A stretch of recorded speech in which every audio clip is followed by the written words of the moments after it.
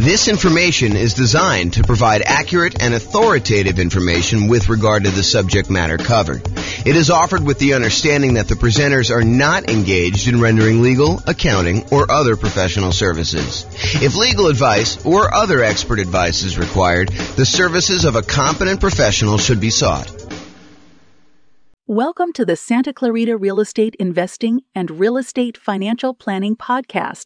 Learn all about investing in real estate in Santa Clarita, California, with a combination of real estate financial planning and modeling with numbers specific to Santa Clarita, plus syndicated, more generalized recordings of live and pre-recorded real estate investing classes, not all of them specific to Santa Clarita.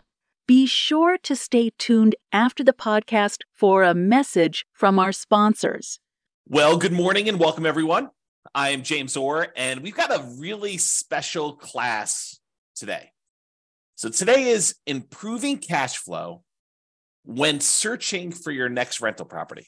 And I'm going to jump right into it. This is kind of one of our mini topics. It's one piece of the overall plan we have to improve rental property cash flow or cash now, depending on kind of how you're looking at it. But this one is really this first section here when you're searching for the property. There's different classes we're going to do on when you're financing a property, different classes we're going to do when you're trying to optimize which strategy to use, different strategies, different cash flow improvement strategies we have when you're trying to improve your property itself.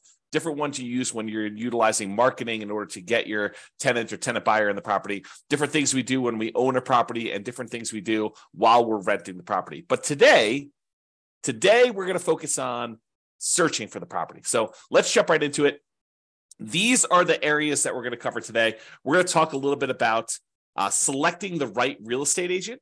And it's probably not what you think it is, but we'll talk about that. And then we'll talk about locking or floating your mortgage interest rate.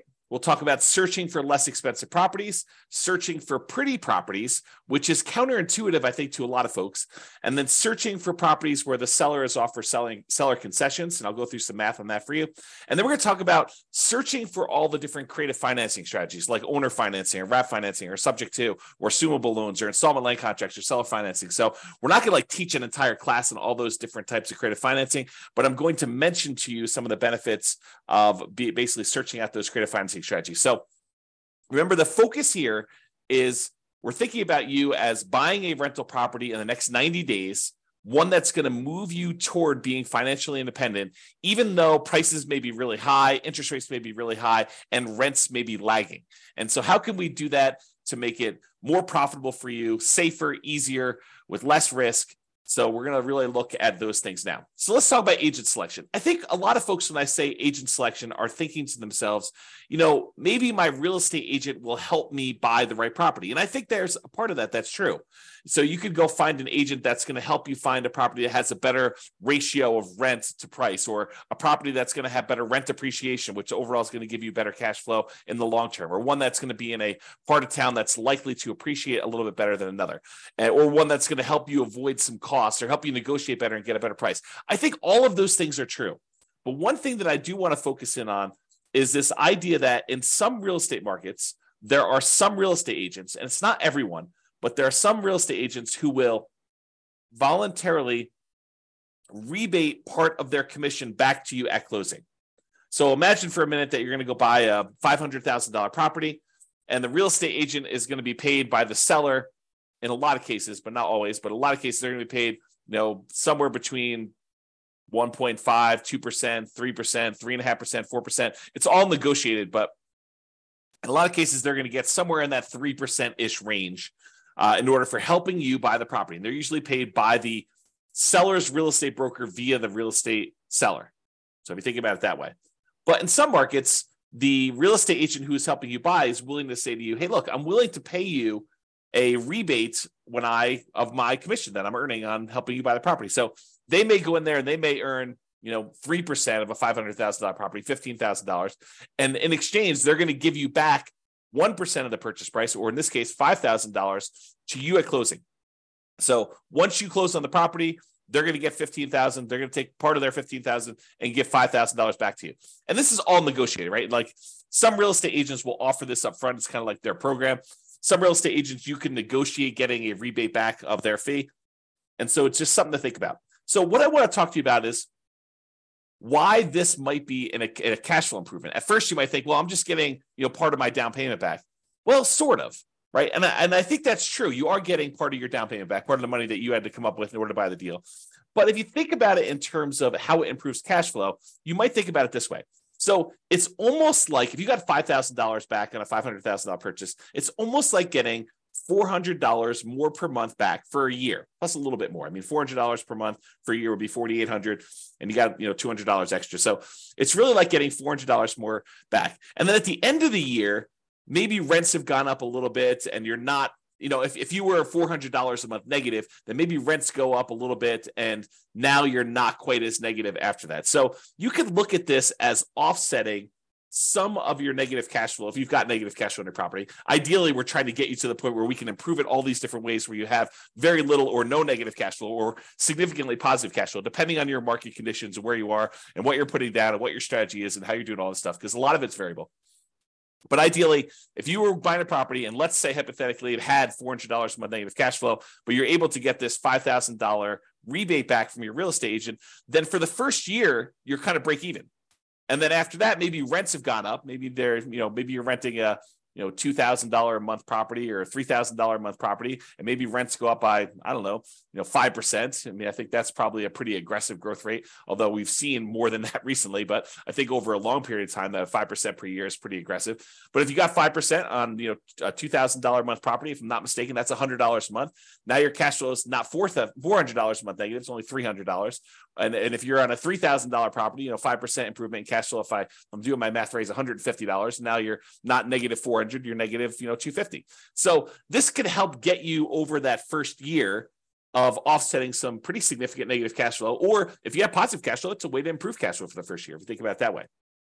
Or a totally different way of looking at this, which I think is the one that most people are not finally attuned to, is you could take that $5,000 and instead of applying it directly to offset any negative cash flow or improving cash flow in that first year, you could say, I'm going to take that $5,000 and I'm going to use it to buy down the interest rate to improve cash flow on the loan I'm getting. Now, you may need the $5,000 upfront to kind of pay this to the lender when you go to closing, but you're getting it right back after you close as a rebate from the real estate agent in this example. So you may put up $5,000, buy down your mortgage interest rate, knowing that after closing, you're going to get $5,000 from your real estate agent, which could help offset the money you had to put up to do that. So how much improved cash flow will buying down the rate for $5,000, how much will that improve cash flow? Let's take a look. So this is a sheet that one of the lenders I've worked with locally here, his name is Matt Weaver with Excel Financial, but he just sends over a sheet showing you kind of what rates are. And this happens to be the rates that he sent over earlier last week. And so I just pulled it up. It happens to be for a $500,000 property for a well-qualified buyer. I believe they're putting 5% down. So this one shows you, I'm not going to go into all the detail. I probably should do a whole class on how to analyze these. In fact, I think it's on the schedule for doing financing. So this one, though, shows you basically how much you had to pay in order to get an improved rate. So this shows you what your interest rate is. So if you decide, hey, look, I want to get the rate from my lender by not putting in any extra money. Like you could go to the lender and say, look, what is my rate today if I don't pay you any extra points or extra fees? And they'll say to you, well, it's somewhere between 6.75 and 6.875 is what the rates were at this particular recording. And they vary all the time. And the amount you pay to buy down these things vary all the time. I should mention that too. But right now, if you take 6.875, you're going to get a small $618 credit at closing from your lender. Okay, so you'll get a credit. If you decide to pay $741, you could get 6.75. But what's interesting is if you choose to pay, a little bit more than, $4,000 and change, basically it's this $3,867 plus this $618, you can go from having a payment of, so whatever that is, $4,000, it's less than the $5,000 you're getting as a rebate. You could go from having a payment of $3,120 to a payment of $3,002. So in exchange for paying, just over, $4,400 or so, I'm really estimating. So paying about $4,400 to the lender, you can buy down your mortgage interest rate to 6.5%. So going from 6.875 to 6.5% is an improvement of $118 a month, the difference between $3,120 per month and $3,002 per month. So by going and doing that, you can improve your cash flow by $120 a month. It's not $400 a month for the first year. It's $118 a month for 30 years. Now, that might be an interesting way to improve cash flow. Because if you plan on holding this property forever, if you're not buying it with the intention of selling it to then pay off properties or do whatever you need to do there, you're basically buying this property because you know that it's going to be in your portfolio as a long-term buy and hold where you intend to pay the property off over time, then maybe buying down the interest rate isn't the worst thing in the world, and it could improve your cash flow by $118 in this example. Okay, so that is one way that choosing a real estate agent could have an improved impact on your positive cash flow. Okay, next strategy. Locking or floating the rate. So mortgage rates change every day throughout the day. I would say most lenders tend to do a once a day adjustment. So, they reset their rates from their lenders at, 8 o'clock in the morning every day. And those are the rates that they're allowed to go and tell people throughout the day. So if you go to a local credit union or something like that, they may update their rates at 8 o'clock in the morning. And if you call anytime throughout that day, they're going to quote you that rate. But the rates are really changing all the time throughout that day. And the next day, when you wake up, they're going to be 8 o'clock in the morning. They're going to change the rates to whatever the current rate is for that day. So if you think about it, while you're shopping for a property, what if you're concerned that mortgage interest rates are going to go up? Well, it's really difficult to accurately predict the future.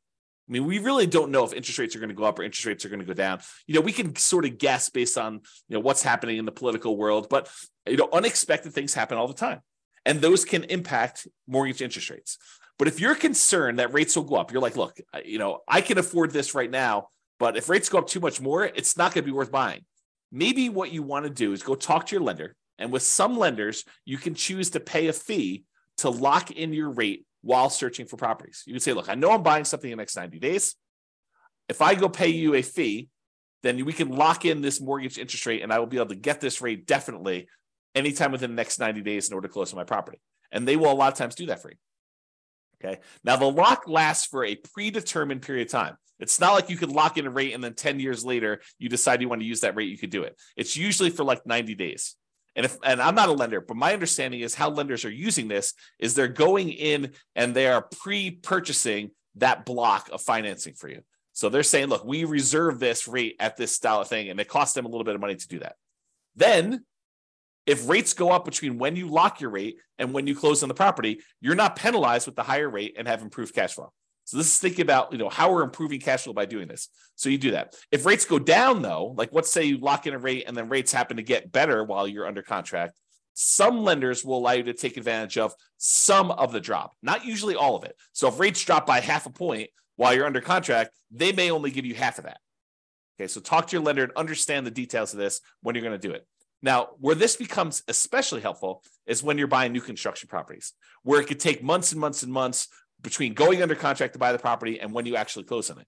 So imagine you go under contract and the builder tells you, okay, this is going to be a 9-month build time. The property will be ready 9 months from now. Well, a lot can happen to interest rates between when you go under contract and you think you know what the monthly payment is going to be, and 9 months later when you're closing on the property and they're delivering it to you, and rates are very, very different between then. So this locking the interest rate can help eliminate some of that interest rate for you. Now, you're going to want to talk to your lender because sometimes locking for a very long period of time is more expensive than what you perceive the risk to be. Now, if rates really jump up, it could have been a really good value play for you to go buy that. But a lot of times we don't know. And so you want to talk to your lender and say, what's the cost of me locking the rate for 90 days or 6 months or whatever you're going to do, and try to work out a plan to see what seems like a good value for you to do that. Let me take a beverage drink here. Okay. So, and this one seems obvious, right? The strategy of looking for less expensive properties. In theory, you think, hey, searching for and buying a less expensive property often means that the monthly payment and the taxes and the insurance on that property tends to be a little bit lower. So if you're able to get similar rent for a lower priced property, that can improve cash flow. And I agree with that.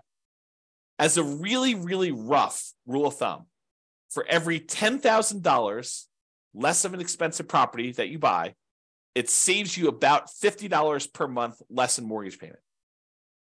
So if you've done, downloaded the world's greatest real estate deal analysis spreadsheet and you've analyzed a few deals and you kind of have a feeling for, if I buy this, whatever it is, 400, 500, 200,000, $1 million property in my marketplace, and if I get this rent, I'm going to have $100 a month positive cash flow or negative $200 a month positive cash flow. You could think to yourself, okay, well, I know what a deal is at 500,000 as an example, and I get $2,000 a month rent. If I go buy a $490,000 property, well, that's going to be about $50 better cash flow. Really, really rough math. Okay. And so let's talk about where that comes from. So this is based on I'll tell you the story first. When I was a kid, my father was a real estate agent. And my father told me the really rough rule of thumb was when you finance a property, at the time this was true, $7, the rule of thumb was for every $1,000 that you borrow, it was $7 per month in payment. And so my father would be out, talking to a client, and they'd be like, how much is the monthly payment going to be on this? And so my father could, relatively quickly in his head, take the amount that they're paying, divide by 1,000, then multiply by 7 in order to get a really rough estimate of what their monthly payment would be. And this is just principal and interest. Okay. And that rule applied when interest rates were in the 7.5 to 7.625% range. Okay. A little bit higher than where they are now.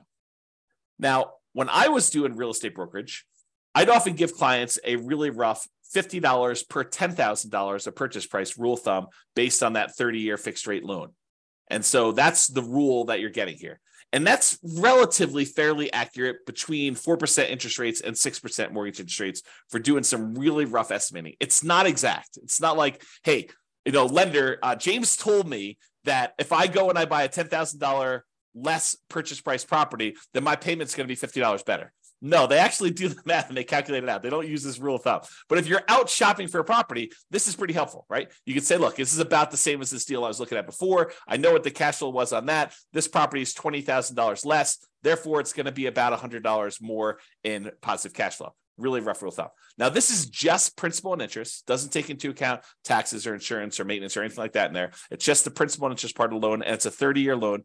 And we're assuming that interest rate is somewhere in that 4 to 6% range. So, you're probably going to be a little on the higher range right now if you're in that 6+% interest rate. So it can also be used to estimate how much that cash flow changes. I kind of mentioned that. So if you're wondering where this comes from, here is the actual chart showing you how much a monthly payment is on a $10,000 loan, 30-year loan at $10,000. So it shows you, if you were getting a 2.5% mortgage interest rate, it'd be about $40 a month. Where it gets about 50 at 4.375, it's about $50 exactly. At about whatever this is, almost 6%, it's about $60 per 10,000 exactly. And you can see it goes all the way up here, like I did, all the way up to 10% mortgage interest rate. And at a 10% rate, it's, high $80 for doing that. So you can get a rough idea of what those numbers are if you want to look at them. Okay. Let's talk about seller concessions. So seller concessions is when the seller agrees to contribute some money towards your closing costs. A lot of people think of this as this would reduce how much money I need to bring to closing because it helps cover, things like closing costs or my share of title insurance or, my share of the loan costs or whatever it is. So you can think of it that way. But you can also think of it as a way to reduce your mortgage interest rate. Remember we talked before about getting a rebate from the real estate agent and being able to buy down the interest rate? Well, you could use seller concessions in order to buy down the mortgage interest rate in order to improve cash flow. So let's say you're prepared, you've got enough money to do your down payment, you've got enough money for all your closing costs, and now you're thinking, okay, I really want to improve cash flow. One way to improve cash flow is to say, I want to look at properties where the seller is offering some type of seller concession, which will allow me to use the money they're giving me to buy down the interest rate by whatever amount that was. So if you remember from the real estate agent rebate example, we talked about a $5,000 kind of buy down, a rebate would allow you to buy down the mortgage interest rate such that your improved cash flow by $118 per month for the entire 30-year period. So if you're able to get a seller to contribute $5,000 toward your closing costs, you can improve your cash flow by $118 by taking that money and buying down the interest rate with it. So maybe you want to search for properties where the seller is offering seller concessions. And we haven't talked about it because we're not talking about making the offer yet, but this can also apply to when you're making an offer. remember when you're making an offer, maybe you talk to your real estate agent and you say, look, I'd really like to be able to try to negotiate to get some seller concessions in here and get the seller to contribute some money that you could then use either to offset some of your closing costs and or take some of that money and buy down the interest rate. Okay. All right. Let's talk about pretty properties, kind of building on this theme. So I'm going to kind of walk you through an example here that may be counterintuitive, right? Because I think a lot of real estate investors, they think that, buying a property that needs a little work and capturing a little sweat equity is a better deal. For example, let's say you can go find a property that needs $10,000 in work, but you could buy it for a $30,000 discount. So if you think about it, you're going to go in there and you're going to find a property. It's kind of rough, needs a little bit of fix up, needs some kind of attention to stuff. But for $10,000 out of pocket, plus maybe some of your sweat labor, kind of your effort doing it, maybe $10,000 in hard cash and materials and goods and stuff like that, you could buy this property. You're buying it at a $30,000 discount, such that if you put in the $10,000 worth of work, you've captured, using sweat equity, I use captured in kind of quotes there, but you captured $20,000 in equity. You basically got $20,000 in equity by doing this work yourself and paying the $10,000 in like materials and goods and do that. So if you were going to buy a property that way, and if you were going to sell the property or eventually do some type of cash out refinance where you could take advantage of that equity that you captured, ultimately that could be advantageous to you. I will totally admit that. However, what if you have zero intention of ever selling that property? And you have no intention of actually doing a cash out refinance on that? What if you're buying this property because this is going to be one of the assets you plan to have in your portfolio long-term as a cash flowing asset that is going to help you achieve financial independence? Well, if you're thinking about it that way, does it really matter that much that you captured $20K in equity? Well, maybe. I mean, buying a property at a $30,000 discount, it does improve cash flow, right? Because you're basically borrowing less. So a $30,000 discount means that you're likely saving about $150 to $200 per month in cash flow. How do we figure that out? Well, it's that rule that we just talked about, right? It's this little chart that we showed, how much you save on a $10,000 payment. Well, if you're buying a property for $30,000 less, it's three $10,000 groups. And we estimated, in this 6.25% interest rate, it's about $60-something, low $60 a month. So times three, because we got three of these, and that's about $180, maybe $190 a month. So I'm estimating here that it's in that $150 to $200 per month cash flow range. And it depends on the interest rate, what it's going to be, okay? Because we're borrowing less, okay? That's how we got that number. But what if instead of doing that, because $150 to $200 a month isn't bad. But what if instead of doing that and finding a property that needs work and having that extra $10,000 that we have to have on the hand in order to do the work and then doing all the labor ourselves and kind of putting in all effort, what if instead of doing all that work, we said, look, I'm just going to find a pretty house that doesn't need any work. And I'm not going to worry about getting a discount. I'm just going to buy a house that looks nice, is ready to go, it's rent ready, or I'm ready to move in and live there for years and no matter, whatever we're doing there. And I use that $10,000 that someone else might use to do the work and capture $20,000 in equity. And I'm going to take that $10,000 and instead of doing work, I'm going to buy a pretty house and I'm going to use that money to improve my interest rate, to buy down my interest rate instead. What does that do for cash flow? Well, that's interesting. So using that same chart I got from my lender, instead of using the $4,000 or so that I used before when we had that rebate from the real estate agent, I said, well, I could pay about $10,000 as a discount. And that improves my interest rate from, somewhere in this 6.875 to 6.75 all the way down to 6%. So I bought down my interest rate for a 30-year loan for the entire duration of the loan. It's not a temporary buy down. This is a buy down for the entire loan. But I do that, and now my payment goes from $3,120 a month to $2,848, an improvement of $272 per month. Now, before, if I had done the work, I would have had more equity. But what does equity do for me? If I'm keeping the property long-term to buy and hold, it doesn't really help me at all, right? It does improve that cash flow because I bought it for $30,000 less. But instead of taking that $10,000 to capture $20,000 in equity, I took the $10,000 and I've now improved my cash flow by $272 a month instead of about $180 a month. So it's almost $100 more improved cash flow by doing it this way. And you bought a pretty house, you didn't need to do any work. I don't know. Seems like it's something to consider. So talk to your lender about buying down the interest rate, how much it would cost, and run the math and say, Is this worthwhile doing? All right, let's talk about some creative financing stuff. So I've kind of grouped all these together because you could search for properties that are owner financing, or search for properties that you could take over a loan, or search for properties where you could lease option it if you really want to get creative, or wrap financing, or subject to, or agreement for deed, or bond for deed, installment land contract, or all those different things. What I've basically done is I've grouped them all together and said, look, you can search for properties where you're able to get non-traditional financing. You don't have to go to a mortgage broker anymore and do all this. So I'm going to just very briefly, because this is not intended to be a class in creative financing, I'll very briefly run through what the differences are between these, and so you understand them, and that way you'll understand it. And then I'll kind of like make like one or two comments just on these in the terms of using this as a strategy. Okay, so owner financing is when a seller owns a property free and clear. They do not have a mortgage on it, and you go to them and say, I'd like to buy your property, but I would like you to act as the bank. I'd like you to deed me the property, and I will actually make payments to the property for you. I make payments to the property to you as if you were the bank. And then once I made the payments, you release your kind of deed of trust on the property, your security instrument, and then I own it free and clear. Okay, so that's the idea behind owner financing. Basically, the seller acts as the bank. With wrap financing, the seller is sort of acting as the bank, but they still have a loan in place. So you're going to go buy a $500,000 property, and they still owe $200,000 on that. But the lender, the seller says to you, okay, I'll tell you what, you make me a payment as if you're buying it for $500,000. I'll take part of what you pay me. I will pay the underlying loan of $200,000 that I still have, and I will keep the difference.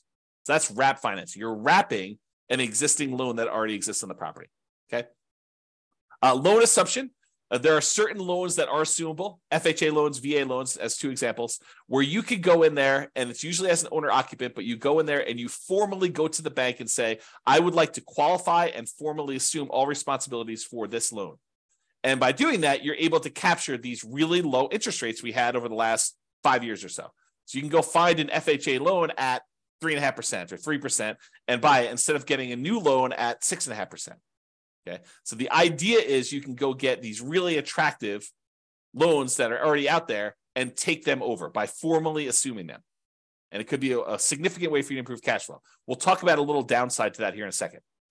You can go in there and find a rent-to-own program. Let me take another sip here.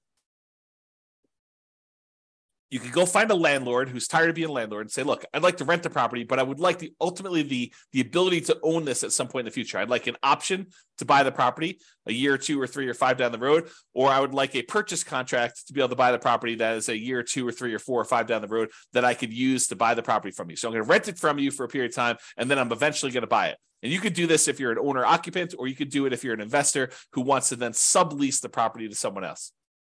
So that's the kind of rent-to-own, lease-to-own, lease option, lease purchase family. And then you have the agreement for deed, bond for deed, contract for deed, installment land contract. This is sort of like a car loan where you don't get ownership. You don't get title to the property until you fulfilled your obligation, but you have a contract in place that says, if you make these payments for this period of time, at the end of that period of time, I will then give you a deed for the property. So it's a kind of a variation on owner financing that more protects the seller in a lot of ways, because they don't give you ownership of the property until you've done what you agreed to in the agreement, whatever that is, agreement for deed or bond for deed or contract for deed or installment land contract. And then finally, subject to is when a seller deeds you ownership of the property and they leave their existing loan in place. It's sort of like a subset or variation on wrap financing. With wrap financing, you're paying the seller. The seller is usually paying the underlying loan on the property, and you're kind of like part of the money goes to the seller, part of the money goes to the underlying loan. A lot of times with subject to, you're basically making an agreement with the seller where the loan is very high loan to value. You know, you're buying a $500,000 property and the loan is for $480,000, and the seller's like, look, I'm going to deed you the property. You just agree that you're going to make payments on this loan that's still in my name, and we're going to leave that loan in place. You're not formally assuming it. You're not going to the lender and saying, I'm applying to formally assume all responsibilities for the loan. You're just saying, look, the seller is deeding you the property. You're now the owner. Deed means ownership. They're deeding you the property. Now you're making payments on the underlying loan to this that the seller has on there. And the loan is staying in the seller's name. Okay, so that's an overview of creative financing. And you can see why these might be more advantageous because, and there are probably exceptions to everything I'm about to say, but they tend to be more flexible in negotiating financing terms. If you go to a traditional mortgage broker and you start haggling with them over getting you a better interest rate, They're probably going to say, no, this is the rate we got. This is it. No, there's no negotiating. But if you go to an owner, they might be much more willing to say, hey, look, interest rates right now are 6.5, but I'm willing to, do financing at 5% or 8%. I mean, it could go either way, right? So you could possibly negotiate improved interest rate and loan terms. Okay. You could say to them, I'd like to pay you interest only for 5 years, and then I'll do an amortization schedule where I'm paying you a little bit more, including principal on the loan. You could do all that stuff with a seller if you're doing creative financing there. And then assumable loans. So you could formally assume a loan with a better interest rate than you could get now. That's really the appeal of it. These loans tend to be assumable for owner occupants only. So you're like, James, I'm an investor. I'm trying to buy this property as investment property. Well, if you're trying to do like the nomad strategy where you're moving into a property, living there for a year and then converting it to rental, or you're house hacking where you want to live in a duplex or a triplex or a fourplex, or maybe a house that has an upstairs, downstairs, and you kind of want to live in upstairs and you want to rent out there, owner occupants still could work for those situations. You could formally go in and assume a, FHA loan, or a VA loan, because you could use FHA and VA in order to buy duplexes, triplexes, or fourplexes, or single family homes. And you could go in there and buy a property like that and be able to assume a loan like that. Now, you're taking over their current loan balance. So if they bought this property, 5 years ago, and property values were worth $400,000 5 years ago in your marketplace, and now they're worth $500,000, and they paid down a little bit on the loan over the last 5 years, they may only owe, $340. But the property's worth $500. So the trick is you can formally assume a $340,000 loan, but you still got to come up with that difference between what they're selling to you for, the $500,000 and the $340. So you need to come up with a lot more than 3.5% down or 5% down. So you have to formally come up with $160,000 as a down payment in order to be able to assume that loan, which makes this much more difficult to implement. Okay. So maybe you could structure it where you can get the seller to agree to some type of owner financing, but a lot of times the lender will not want you to assume a loan with owner financing with a seller second mortgage in place either. So you want to talk to about that. All right. So those are all the strategies to use when searching for properties. And optimizing cash flow is not something you only focus on after you own the property. A lot of people think, I'll worry about optimizing cash flow after I bought the property. Well, you're eliminating some of your choices and options if you do it that way. There are things you can and maybe even should be thinking about when you're searching for properties to improve your overall cash flow. And better to take a more holistic approach and optimize at all the different various stages rather than just when you're trying to optimize for rent. So that's it. That's all I got. This has been James Orr. I hope you've enjoyed. We will do the other sections, the other kind of like stages for improving cash flow in other mini classes. So stay tuned for those. Bye-bye for now. With home prices up, mortgage interest rates up, and rents up, but not quite enough to counteract the higher prices and interest rates, cash flow on rental properties in Santa Clarita is harder than ever. Book a call with the Real Estate Financial Planner to apply our proprietary 88 strategies to improve cash flow on your rentals. See the show notes for a link to schedule your call and improve your cash flow today. If you're a real estate agent, lender, or professional in Santa Clarita that wants to help our real estate investor listeners, consider reaching out to learn about collaboration opportunities with this podcast. We'd love to add more value to our listeners by having you assist our investors buy, sell, and finance their real estate investments. See the show notes to schedule a call to discuss collaboration opportunities.